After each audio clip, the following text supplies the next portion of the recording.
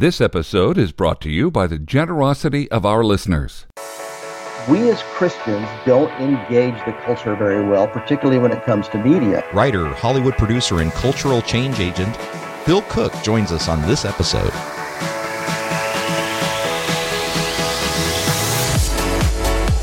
Put your faith to work.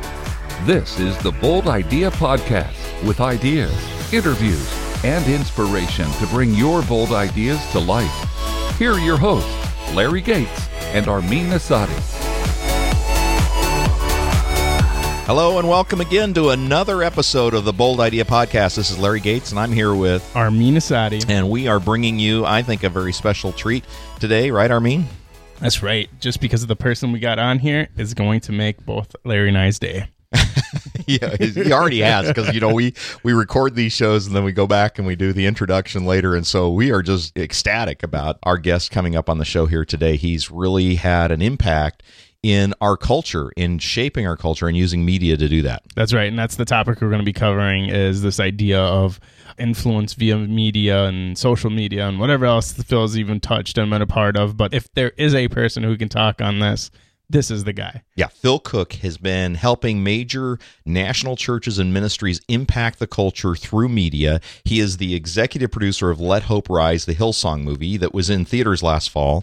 He was the producer of The Insanity of God, a feature documentary that was aired nationwide, and he's appeared on NBC, MSNBC, CNN, CNBC, Fox News, and his work has been profiled in the New York Times, Los Angeles Times, Wall Street Journal, and now on the Bold Idea Podcast. He has finally arrived. Yeah, of course. Finally arrived. His plane has landed right here in a big thud on the Bold Idea Podcast. He is also the author of several books, One Big Thing, Branding Faith, and Unique. And now get this, CNN has described him as the only working producer in Hollywood with, guess what, a PhD in theology. That puts him in a class by himself. Right. He becomes an enigma very quickly with that degree. Exactly. Well, Phil Cook, welcome to the Bold Idea Podcast. So glad you can be with us today. Thank you, Larry. I'm thrilled to be here. This is fun. Oh, yeah, totally. And I've been reading a lot about you. And boy, I think this is going to be got to be one of these multi-part interviews here, because I think we've got a lot to cover, because you are covering a lot of ground that's near and dear to my heart. But I want to start with something that I've never heard before. And CNN describes you, as I put in the introduction, they describe you as the only working producer in Hollywood with PhD in theology. So weird mix. Yeah. Weird mix. So here's the question. How did you get from there to where you are today? Well, it's a long story. My dad was a pastor. I grew up behind the scenes in church. I printed 1 million bulletins. I mowed the grass at our cemetery. I filled thousands and thousands of communion cups over the years. But I never had a shred of a moment's desire to preach. I never felt called into the ministry as such. And I started college as a music major, because that's what you do when you're a pastor's son. You play the piano. And I met the faculty, realized they were serious, so I got out of there really fast. And I stumbled into the film department. I had made some movies in high school with some of my friends, really bad Super 8 movies with my dad's film camera.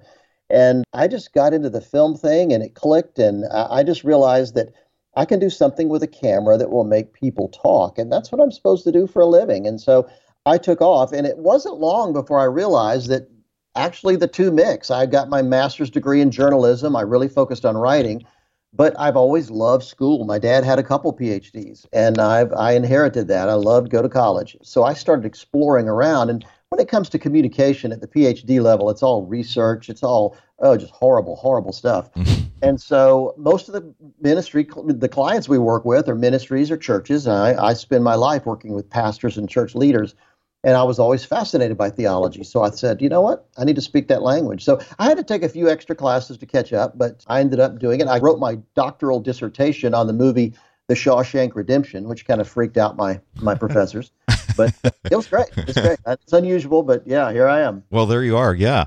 And you've got a lot of projects that you have underway, or that you've done over your lifetime. And along the way here, you've discovered something about yourself. And you wrote a book called One Big Thing, Discovering What You Were Born to Do. And so I just want to start with, what was the one big thing that you discovered you were meant to do, and when did you discover it?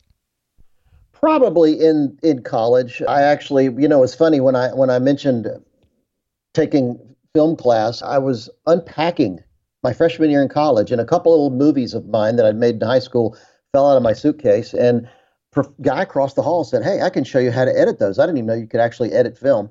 And he took me down to the film department, and the professor was down there. And we're working on my little movie, and he is watching over his shoulder and came up to me, introduced himself, and said, I've got students that have been taking film class for years, and they don't do this well. Can I show your film in my class tomorrow? And I said, well, sure, if I could sit on the back row and just kind of watch. So I did. And the next day he showed my movie, and it was terrible. Believe me, it wasn't anything genius, but they got to talking. And just like I said earlier, this thought hit me, this bolt of lightning moment happened where I realized if I can do something with a camera that makes people talk like this is what I'm supposed to do with my life. And I changed my major that day, and literally I've never looked back. And I've realized over the years that I could reach more people with the gospel in a single movie or a single television program than my father, the pastor, reached during his entire lifetime of ministry. And so obviously it's not the same thing, but being a filmmaker, being a television producer, I just have an opportunity to reach an incredible audience. And so that's where I've started to focus my life, and it's made a big difference. We've been very fortunate and done some really interesting things over the years. And where did you start when you first left college then? What did you find yourself doing? Did you go into business for yourself or find an occupation? Or when I was in college, actually, I went to Oral Roberts University in Tulsa, Oklahoma. And that was back in the day. Oral Roberts was doing primetime television specials, and he was bringing the crew out from Hollywood to shoot at a studio that he had built in Tulsa. And I got on the crew as a sophomore in college. I was just, pushing sets around and setting lights and plugging in cables. And I got on the crew, worked my way up. When I graduated, I moved to LA to seek my fame and fortune. But after about a year, they called me up and said, would you come back and start directing our programs? And so I went back as an assistant director, and it wasn't long before I started directing the programs. And I worked with Oral for a number of years after that, finally ended up moving to LA. And I just developed relationships over the years with a number of ministries, from Billy Graham to Joel Osteen and everybody in between, wide range of ministries and churches. And I just realized that we as Christians don't engage the culture very well, particularly when it comes to media. And, trust me, I'll be busy for the rest of my life if you've seen much Christian television or seen many Christian movies. There's a lot of work to be done. So I just started working with churches and ministries and organizations. We've done other things. We've done Super Bowl commercials over the years, PBS specials, a few movies, but our focus primarily has been trying to help Christians engage the culture more effectively, particularly when it comes to media. Yeah. So you were one of the first to talk about branding and media with church leaders. What did you tell church ministry leaders why they need to think about these things? Well, it's interesting that branding is essentially how to tell your story. It's the perception. To put it in a simple way, it's what do people think of when they think of you? And we live in this digital culture today. We live in the most distracted culture in the history of the world. And no longer do people give you the time to hear your message or to worship with you on Sunday or to read your book or hear your podcast. People decide, some research came out about 9 months ago that indicates when people meet someone for the first time or they experience something for the first time, they decide what they think within the first 4 to 8 seconds. The truth is we live in an 8-second world. And in that world, I'm glad your sermon is fantastic. I'm glad your worship is terrific. But in an 8-second world, who's the first person a visitor meets when they walk in the door? What does your lobby look like? What's your parking experience look like? Because people today start making those decisions right away. So branding is really about that perception that people have. And I discovered that if there's not a positive perception out there, they're not going to take the time to come in and actually hear your message or hear what you have to say. So more than ever in this distracted, disrupted culture we live in, we need to be thinking about what that initial perception is, because that's what either opens the door or shuts the door to a person experiencing your message and what you're all about. At the time that you were doing this and saying this to churches, I can't imagine they listened to you and thought, you're right, we should do this right away. What was that experience like? I was the mad prophet in the desert. Yeah, I had a lot of people tell me I was an idiot, and people and they mean well, they just didn't get it. They've never really heard it put in those kind of terms. And, really, it's all about, my job is to help a ministry leader, a pastor, an organization get their message in front of the most people possible. And that's ultimately what marketing really is. How do we portray your message in the best possible light to as many people as possible? And I think once they started seeing that and seeing that it's not about compromising your message, it's not at all about compromising. It's literally about getting your message heard by as many people as possible. Once they saw that, then I think they started to realize maybe this guy's onto something. Maybe we need to start paying attention. And it just kind of grew from there. So when you look at the culture today and Christian community use of media in the culture, what are some of the things that you see are challenges or the missteps or the missed opportunities that we are not embracing? Well, there's a number of things. I think that take websites, for instance. In my experience, having done this for about 30 years now, in my experience, most people, most potential visitors, most potential new people will check you out online before they come. So I ask pastors, why is your website so lame? I mean, the truth is, if your website is the key that makes a person decide whether or not they want to visit, that should rock. I mean, that should be one of the best things you do. So little things like that people just really don't think a lot about actually make a huge impact on people. So that's true. Social media is something else. You know, most of us use social media to let people know we're at Starbucks or show them a picture of our lunch. But the truth is, social media can be a very, very powerful tool for sharing your faith with people or for mobilizing people to accomplish something. So I talk a lot, particularly to young professionals and young ministry leaders, about, it's time to start shifting your thinking from social media being about friends and family and having fun to maybe think about using it to actually share your expertise with the world, share your message with the world. How do you establish yourself out there, build an audience? There's some powerful things you can do with social media, and it doesn't cost a penny. I'm a big advocate for that. So I've heard that before, but I think everything gets lost in the how-to side of things. So where would you even begin to take someone who's green around social media marketing and guide them through the process of how they could get their own personal brand out there? One of the things I always tell people to start with is become an authority at something.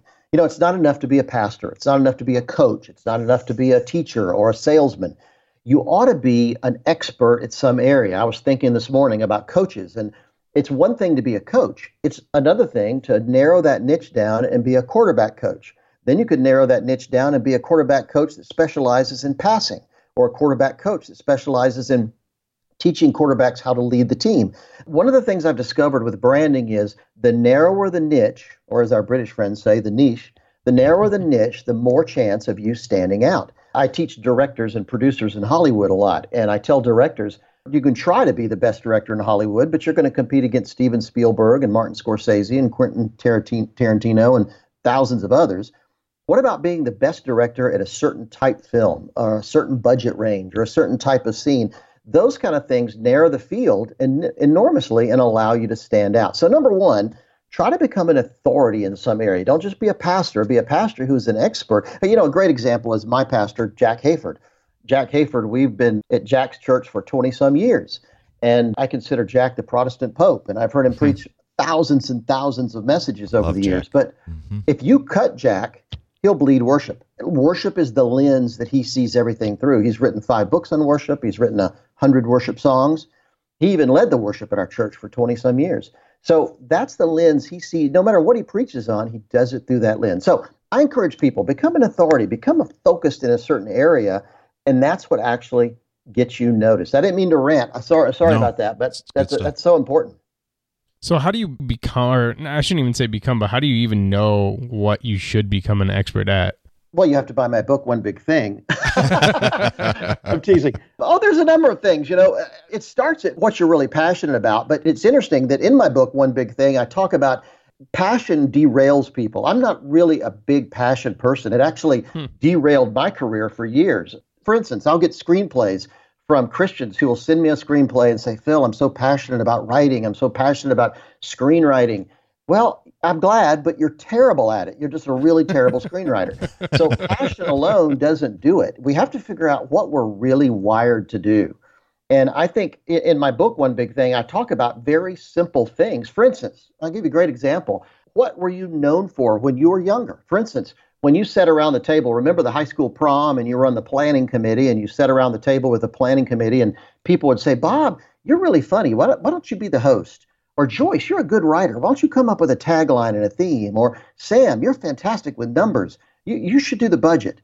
Other people notice our giftings very often before we do. And so I tell people, go back. Think about how people referred to you. What are the jobs? Sometimes I think my only job back in those days was the guy that organized everybody when we went to the mall. Remember, before cell phones, you had to have somebody who kept track of everybody in the family. Whatever it was, go back and see what was unique about you, what people noticed, because that starts to point you in the direction of what your gifting and what your one big thing could actually be.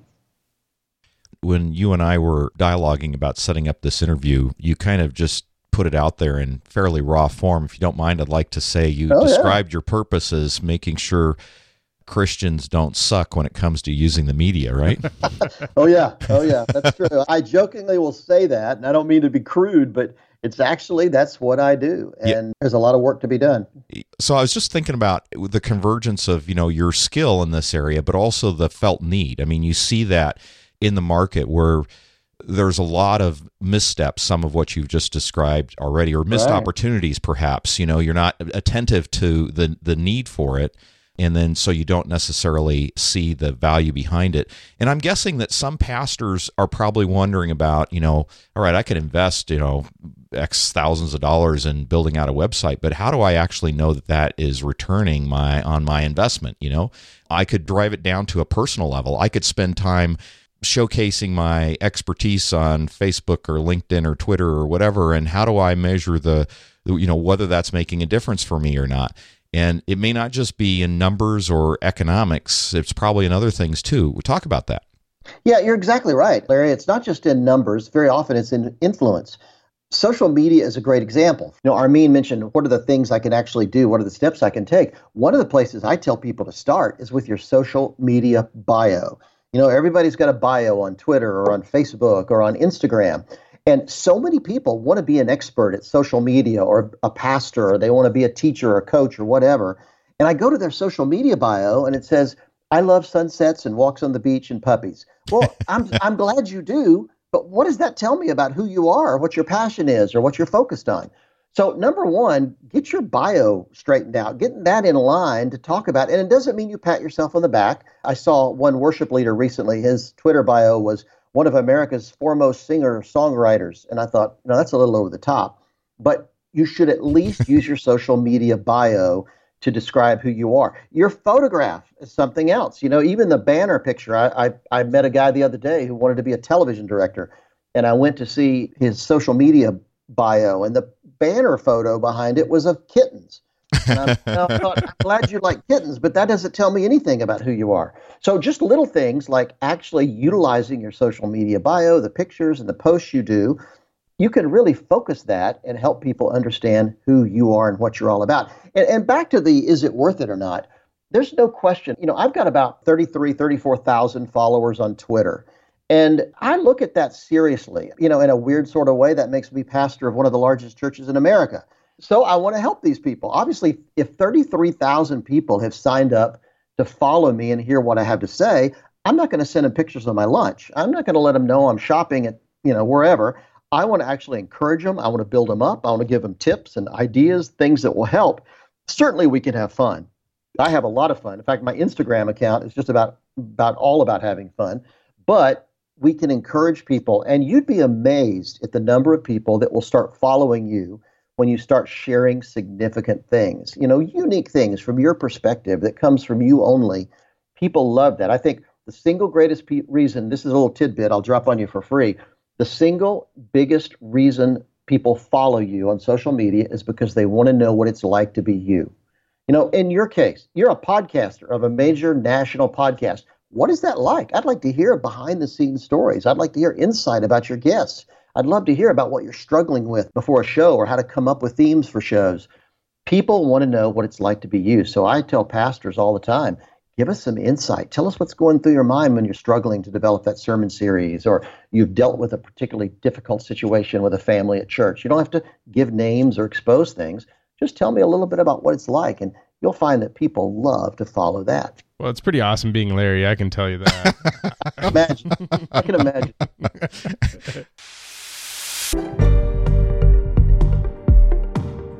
This is the Bold Idea Podcast. This is a special episode in my heart because not only the topic, but we have the generosity of our listeners that are making this possible. That's my favorite sponsorship so far. If we could get our podcast sponsored by our listeners every time, it would make my day, because there isn't a greater compliment that we could possibly receive than that. Oh, totally. And, we love our business sponsors as well. But There's something when you as an individual decide, hey, I'm going to invest in this because I'm getting something from it. That's right. And this is a passion project for us. It's not like we get paid for this. So anytime we see people investing in us, it means the absolute world to us. So thank you so much for doing this. And if you want to see this continue to happen, please just go to boldideapodcast.com/donate and make your investment there. Yeah, this is a tax-deductible contribution.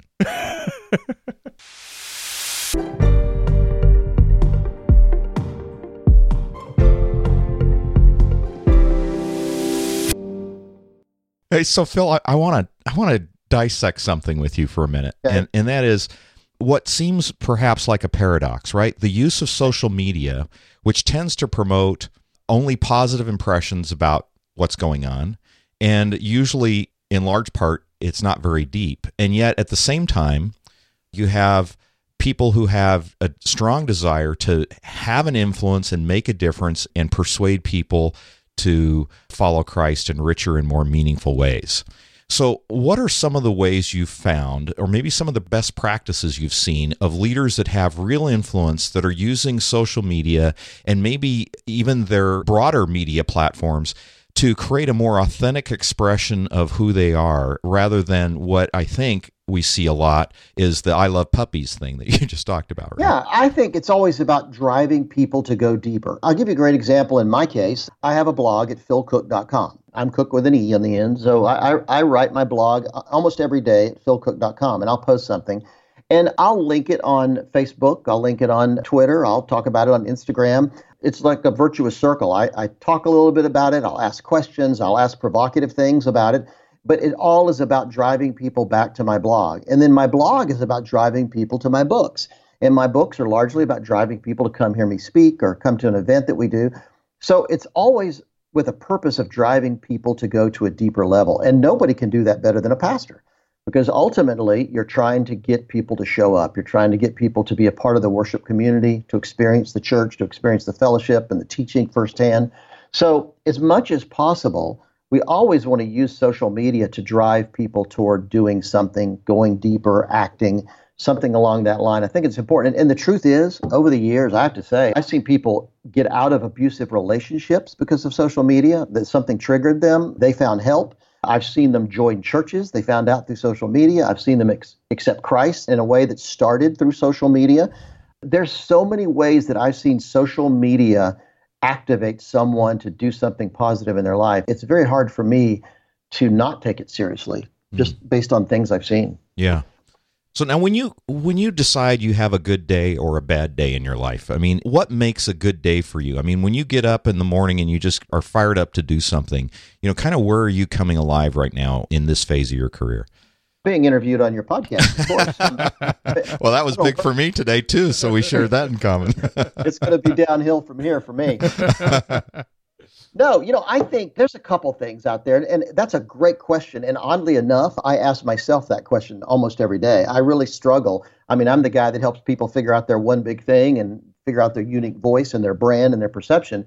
But I struggle with that myself. I mean, just to be perfectly brutally honest, I struggle with that myself. And I'm always looking at how we can engage culture more effectively. I think one of the single biggest reasons Christianity is being marginalized in the culture today, one of the single biggest reasons we're not a part of the conversation anymore like we used to be, is that we just don't tell our story well. We just don't tell our story well. And I see examples of it all the time. I'll give you a great example. Very often in Hollywood, when a movie comes out that we don't like, or a studio does something that we don't like, we call for a boycott.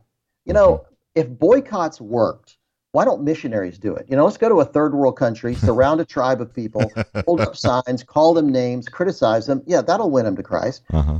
That doesn't work. If it's not going to work for a missionary, it's not going to work trying to change Hollywood. Mm-hmm. So I think my passion, really my focus, what gets me excited these days, is trying to help people understand that we have to change the way we engage culture, whether it's Hollywood, whether it's politics, whether it's the teachers' unions, whether it's, whatever public space there is. And, oddly enough, the gay community has done a brilliant job of this. I mean, this is what, 3% of our population? Yeah. And yet look at the impact they've had in entertainment and culture and politics and education and law.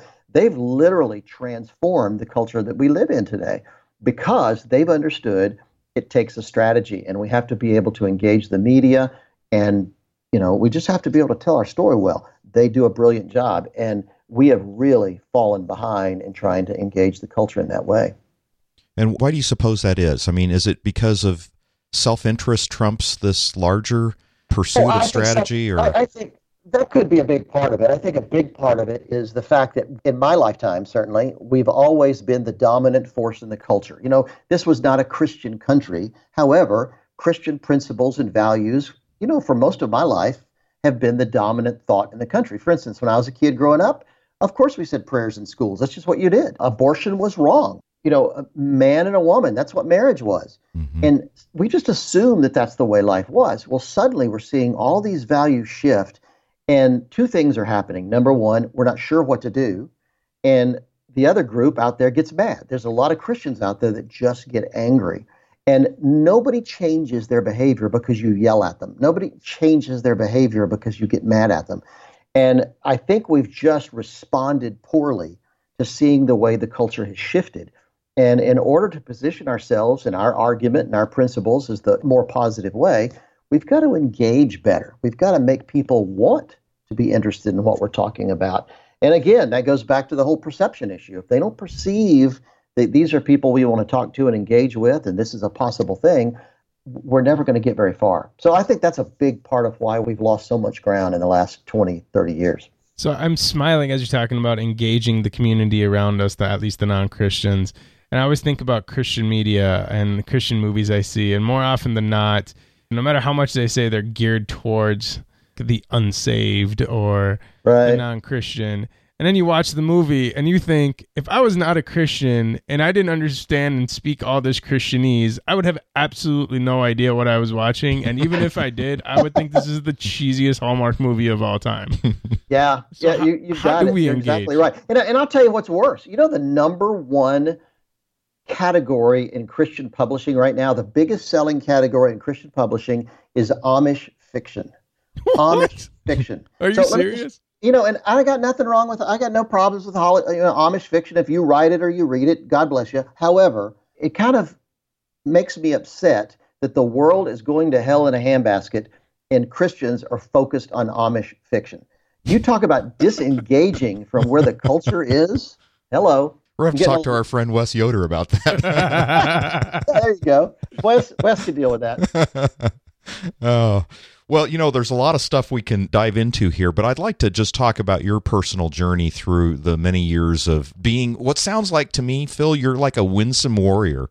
You've got this mission to be winsome in how you confront the culture and having the church do that in a winsome way, it seems like. And over the years that you've done this, how have you found your faith strengthened in taking steps that you didn't expect to take? Or, this is the Put Your Faith to Work podcast. So we want to explore where are some areas that God called you into something that maybe you weren't quite yet prepared for, but you were strengthened when you took the step. A good question. People talk about God opens doors for them. With me, God shuts doors. I don't know if it's because I'm overly aggressive or I'm trying too many things, but God is busier corralling me than he is opening doors. So and it's frustrating, honestly. I mean, I've had some incredible opportunities that didn't present themselves, or incredible opportunities to direct a national advertising campaign, produce a movie, write a major book, whatever. And for whatever reason, that door unexpectedly shut. And even to this day, in many cases, I can't tell you why. But looking back, I feel like it's probably God just keeping me focused. I think possibly because I'm a little on the ADD side, you probably haven't noticed, I'm bouncing off the walls and looking at every opportunity that I can to engage, to create, to produce. I want to make stuff. And I think most of my challenges have been, I'm just either trying too hard or looking at too many places. So my journey has actually been strengthened by God actually shutting doors. It's frustrating, I have to admit. I get really upset with God. I've been reading Job lately. That's been helping. But Do you have some pottery you can scrape yourself with? yes, I'm going to be doing that right after the interview.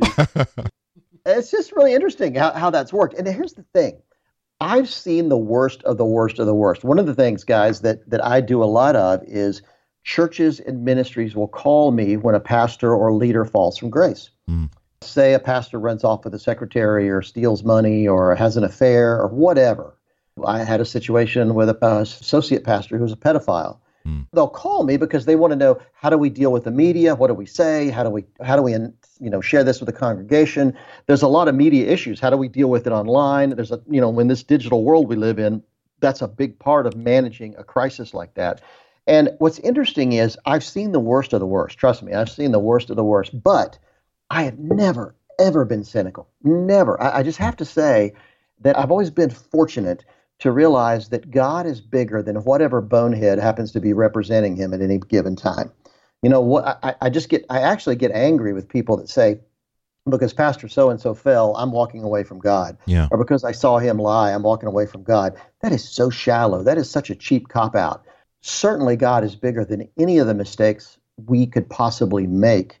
And so I've been encouraged that stuff doesn't make me cynical at all. It just shows me that God is still alive, doing remarkable things in our world and in our culture. And we do have to be better at telling that story, showing that. Mm-hmm. But the truth is, I've seen a lot of bad stuff. And by the grace of God, I've just not gotten cynical. I'm just more than ever. I was thinking today, I just really want to focus my life on how do we get that message in front of more and more people? Yeah. How do we get the gospel in front of more and more people? That's really what I want to focus on. Do you find yourself turning back to in your mind back to some advice repeatedly that you might have received over your career that's really kind of helped you get through, either the challenges or the disappointments along the way? Oh, go ahead, put me on the spot. Yeah, there are a lot. There's a lot of that. Gosh, now I'm blanking because you're putting me on the spot. But let's move on, and I'll think of one of those things and blurt it out in the middle of another question here. Well, but you're right, I do. Yeah, well, that's okay. So, Phil, tell me what's the next bold idea for you? What's next in your life? There's a couple things. The Museum of the Bible is opening in Washington, D.C. on November 17th. I don't know if you've heard about that. This will be the most technologically advanced museum in the world. It already has the largest collection of ancient Christian artifacts in the world. 2 blocks from the Capitol, 3 blocks from the Air and Space Museum. It could not be in a more pivotal location in Washington, D.C. And they selected us, our company, Cook Pictures, to do all the media for them. So for the last 2 years, we've been shooting archaeological digs in the Middle East. I'm going to Germany in a week to shoot the 500th anniversary of the Reformation. The museum is doing a huge exhibit there in honor of that. This past summer, we were in Cuba. The museum did the very first public exhibition of the Bible since the revolution in Cuba, since 1959. And people stood in line just around the block to try to get in to see the exhibit. It was really quite remarkable. And so that's taken up a lot of our bandwidth, is trying to do that. That's incredibly important. The other thing that we're getting ready to just start working on, we just did a trailer to show some potential investors, is to do a theatrical feature documentary on the resurrection. The resurrection is that one thing that if it didn't happen, we're wasting our time. Yes. But if it did happen, it changes everything. Mm-hmm. And I've never seen, there have been obviously dramatic movies on Jesus' life, but I've never seen a real hardcore documentary look at, did this happen? And it's not just about what the Bible says about it. I want to interview archaeologists and historians and biblical scholars and medical experts. Could he have been resurrected from the dead? And is it likely that he was? We want to really take a serious look at that. And I think if we could do that in the form of a theatrical feature film that we put out in theaters all over the country, I think that could create quite a stir, because it would certainly open the pot up for a big discussion on the possibility of the resurrection. And so it would be millions of dollars in the making, and we're really starting to focus on that in a big way. Well, I'm online right now to buy my ticket. Yeah, you're doing some amazing stuff, Phil. So I want to put you on the spot now. There's a lot of people that I know are listening that are on the verge of doing something or verge of walking away from their call or whatever it might be. And I want to put you in the spot to inspire us.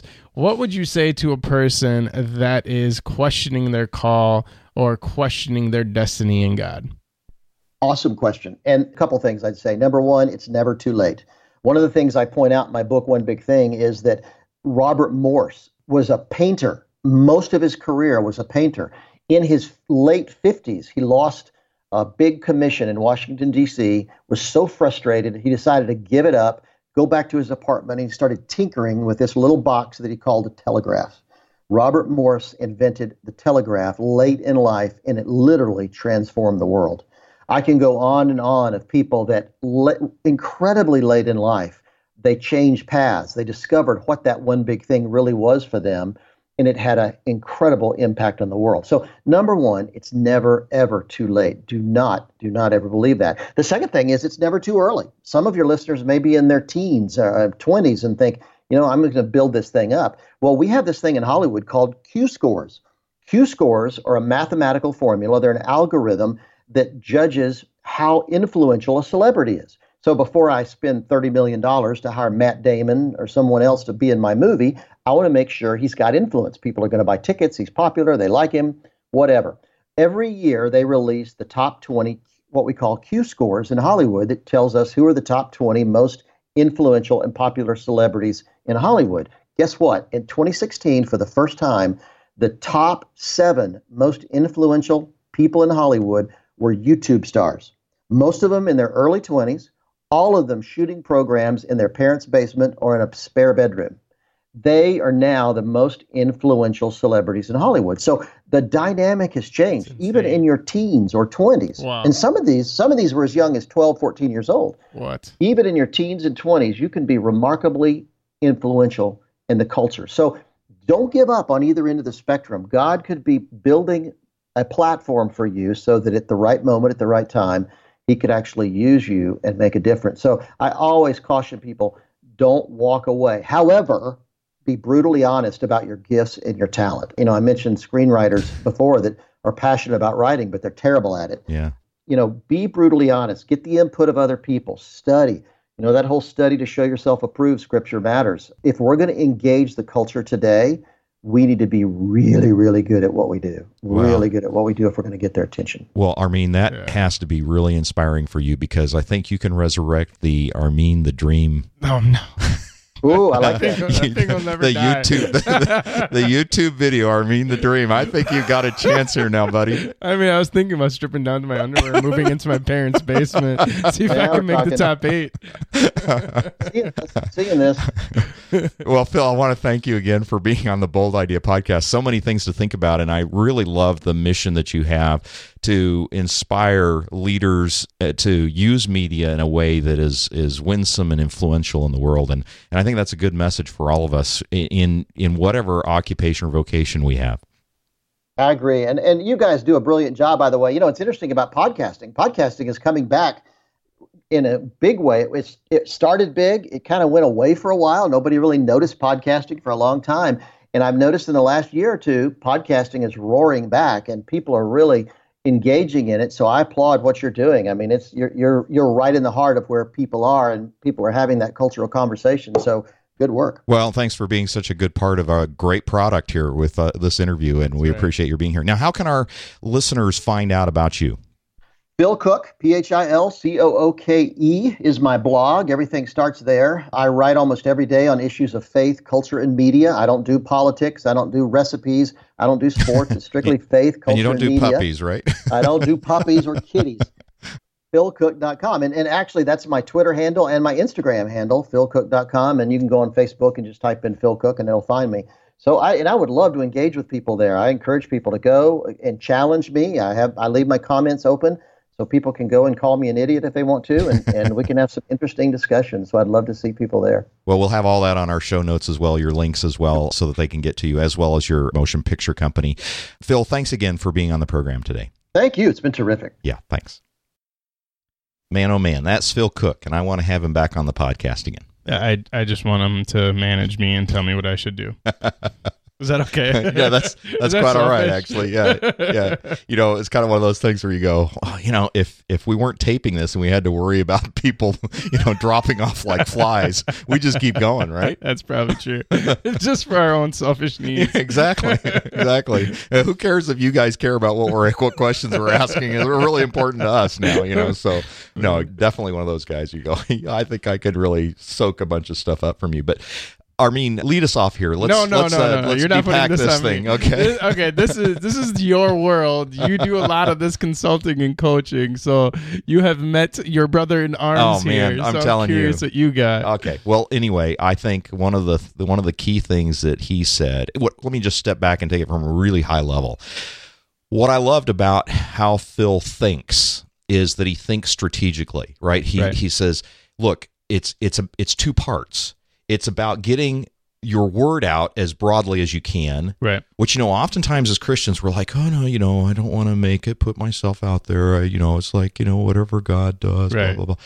And he's saying, if you want to make an impact, find out ways that you can make an impact. Get your word out there. Don't be afraid. And, kind of Jesus said something like, don't put your light under a bushel, right? I mean, I think that's what Phil's saying. Like, hey, you've got the best message on the planet. Yeah. Why don't you think about strategically about how you get it out there? So how do you move your audience? And you remember he said that I saw that film was a way to reach people in ways that my dad could never have imagined as a pastor. Right. He said he reached more with one movie than his dad did an entire lifetime of ministry. Yeah. Now, maybe not quite to the same depth, and I think he made that point, but he was still like, how do I think about strategically about how I use my time in a way that generates the most amount of return? So I love that.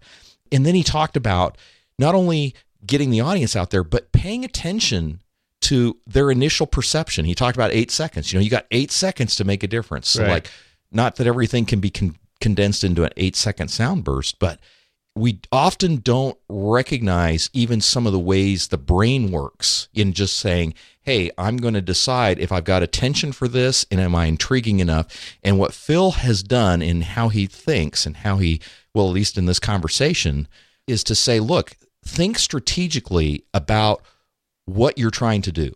And if your life mission is to change other people, is to be a reconciler of other people to God and bring them to that, be winsome and be thoughtful about how you do that, because you have an opportunity and you don't want to let that opportunity be wasted. And I just love that lens. That's right. I think there is one thing that he did say in terms of how you influence people, where he was talking about being niche and becoming an expert. And then you look at his book where it says this one big thing. And I think where I kind of disconnected with Phil, where I was right along with him. I agree with everything he's saying. I want to do that. And I think where my disconnect is I always don't feel like I have my one big thing per se. Like I don't know what that is. I don't know how to find out what it is, or if I even have one. Yeah. Well, he did say the way you find out is you read his book.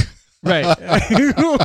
Which I'm partly in it. I'm partly through it. I'm not all the way through it, but I think that was the only piece of disconnect where I had, where I was like, oh man, what if I don't have my one big thing?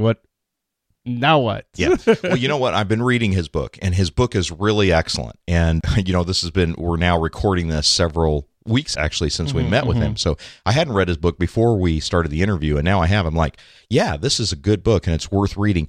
And it is one of those where, he defines the one big thing as a way in which you describe what it is that you're all about. It doesn't necessarily mean that you now have to just pick one little niche. I mean, he did talk about the value of bringing down your market, to a smaller market, so that what I've referred to as narrow your market so you broaden your appeal. Right. And I find a lot of resistance in marketing when I talk to my clients about that, because they want to stay open, and a lot of us do because we have a lot of interest. And Phil would say in his book, this isn't to say you cut your interest down, but it is to say you're going to do better if you describe yourself as, this is the lens by which you should look at me through. Right. And in our interview with him, he said, hey, I'm going to change the culture. Mm-hmm. That's what we do. We change the culture through media, and that's his lens. But you look at what Phil has an interest in, and it's pretty broad. Yeah. He does have a lot. Have you ever heard of this topic that's out there? They call it the 7 mountaintops of something. It's like the 7 mountaintops of influence or something like that. Have you ever heard of that? Yeah, well, so you're the talking mandate. about you're talking about media, government, education, business, religion. Is that what you're referring to? Yep, family. Yeah. Yeah. I feel like the one thing we've missed out on for so long is this media aspect that Phil talks on. So all that to say, the reason I find this conversation that we're having with Phil so important is I feel like from a Christian perspective, it's one of the mountaintops that we don't do very well with, right? It's the one mountaintop that we always avoid, or we always demonize, or when we utilize it in a way that's so irrelevant to the people that aren't Christians that we can't actually grab them, right? Because they don't know what we're talking about. Or even the movies that I mentioned in there, Yep. right? Great. I'm not saying they're bad movies, but I'm a Christian, right? If I remember a day when I wasn't Christian and I could watch any one of those Christian movies and it would have been turned off within 15 minutes. Yeah. Right? Because they're irrelevant and they speak a type of language that just makes no sense to me, or it's just so cheesy Right. that I think a Hallmark movie is rated R compared to it, you know? Yeah. And so the reason I find what Phil is talking about so important is that we have this tool sitting in front of us, and it's a power tool. We no longer have to chop down a tree with a hammer. He's saying, hey, there's a chainsaw in front of you that you can use to cut down this tree, and here's how you can use it and leverage it to literally expand the kingdom of God or influence people for the kingdom of God. But here's all the ways that we're not doing that. And here's how you can be better at it. But still, I know from being in multiple churches that there's kind of stiff arm to that, right? Like, we don't want to do that. Yeah. Well, I think Phil said, without saying it quite so directly, but I think he felt like saying when he did intimate that, he's going to be employed for quite a while, because this is a pretty big problem and there are a lot of opportunities like that to deal with. But one of the things that I enjoyed about the conversation, we did spend quite a bit of time, obviously you've listened to the interview, so we talked a lot about social media, and he talked a lot about social media, which is another way of saying, hey, any individual can get involved and get engaged. And, he talked about you're never too young to get started. And the top 7, was it? People are YouTube stars. Yeah. So the 7 most influential people, YouTube stars. So, that's pretty amazing. And from 12 on up, Right. So these are not people that have necessarily big empires or all the rest. They just were savvy about using social media and gained a following in a unique way. Right. So there's a way to do that. That comment made me pause and think about my social media interactions, which I have not done well to take social media very seriously personally. Right. And it's just a good way for me as a takeaway is to say, I should take a look at that. If I want my message to be more helpful to others and more broadly seen, maybe I should be a little bit more serious about that. But one of the things that I love about what he said is no matter how we do as Christians in the marketplace, in media, in the rest, what I love about what he said is I've seen the worst of the worst and I've not gotten cynical. Right.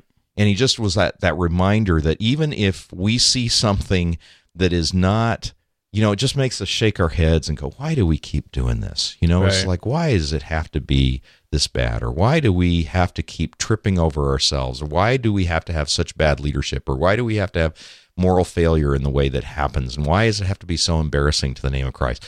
And Phil just really got back to that whole grounding as God isn't limited by any of this bad stuff that happens. Or the people. I remember going to a Promise Keepers one time when they first came around, and I remember listening to one of the messages that was given, and it was one of the worst, I think, theologically inaccurate messages that were ever given. My hand was in my head just like, oh, Lord, what is going on here? And then this person made an appeal, and the entire stadium kind of went up to receive Christ. I'm like, that's amazing that even something that was poorly presented in relatively inaccurate, I think, was God used it. I mean, he can use even crummy stuff. It's not an excuse for not doing well, but it's just to say, hey, we're not the ones in control of this. Yeah. At the end of the day, God is able to prevail over all of that. I thought that was a really helpful reminder. Yeah, where he said God is bigger than the people representing him, the mistakes that they make, and their sins that they fall to. Exactly. Here's another thing, and maybe it makes me cynical, though. He's not cynical, but maybe I am. But one of the things I realize is kind of weird is that there's these Christian guard dogs, right? Who are hell-bent on being the guardians of the faith. And anytime you represent the Christian faith, if you don't represent it in a very specific way, the hound dogs come and get you. Sure. Right. Yeah. And we love to shoot our own. yeah. And they alienate you, and then you become a cult leader, and like you become on like a cult watch list and all these crazy things. I think you just put us there. Yeah, probably. But, I think there's a reason why a lot of people are fearful of getting their stuff out there. And a lot of times I feel like it's not worth it. Yeah. It's not worth all the humiliation or backlash or criticism that they might get. Right. Yeah. And I guess to that person, I would just say, you know what? The people that you influence and the people that you minister to, that's more important than the people who criticize you and ridicule Amen you. to that. Because if it's something that's stirred in your heart for you to try to influence whoever your target audience is, more than likely it's not because the devil put it there, right? It's probably because God put it there, because he's maybe saying you have an ability to reach a certain people group that most other people can't, and it's worth it. It's worth the suffering. It's worth the sacrifice. It's worth the persecution and the ridicule, because you're going to save a life, right? Or you might impact the life for the better. Amen to that, Armin. And I can't think of a better way to end the podcast than with that comment, because we each, by God, have been given a mission and a mandate to take what we know and to change the world from it. Right. And so to withdraw from that because you think you might get criticism, to withdraw from that because you think it might be painful, to withdraw from that for any reason is like hiding that mina under the pillow and saying, here, God, here's it back. And he's like, you know what? You could have done a lot better. That's right. And so I don't want to be that guy that could have done a lot better. Amen. And I think all of our listeners are listening because they don't want to be that person either. That's and right. So I'm glad for that for you. And if you enjoyed this podcast and pulled something out of it that inspired you, would you let us know? We'd love to hear your comments, and just leave a comment on our show notes at boldideapodcast.com/23, because this is episode 23, or leave us a voicemail at 612-568-IDEA, 612-568-IDEA. We'd love for you to follow us on social media since we talked about it. We're at Bold Idea Podcast on Twitter and LinkedIn and Facebook and Google+. And, of course, listen, we'd love for you to review our show on iTunes and Stitcher, and you can do that easily. Just go to boldideapodcast.com/review. That really helps us out, and we'd love for you to spread the word about this show, because we're trying to let more and more people, we want to get our light out there, right? That's right. We want to get our audience up there, right? So would you help us with that? And we'd be ever so grateful. So this is Larry Gates. And Armin Asadi. And saying until next week, we'll see you, and God bless. You've been listening to the Bold Idea Podcast. To get our show notes sent to your inbox, visit boldideapodcast.com.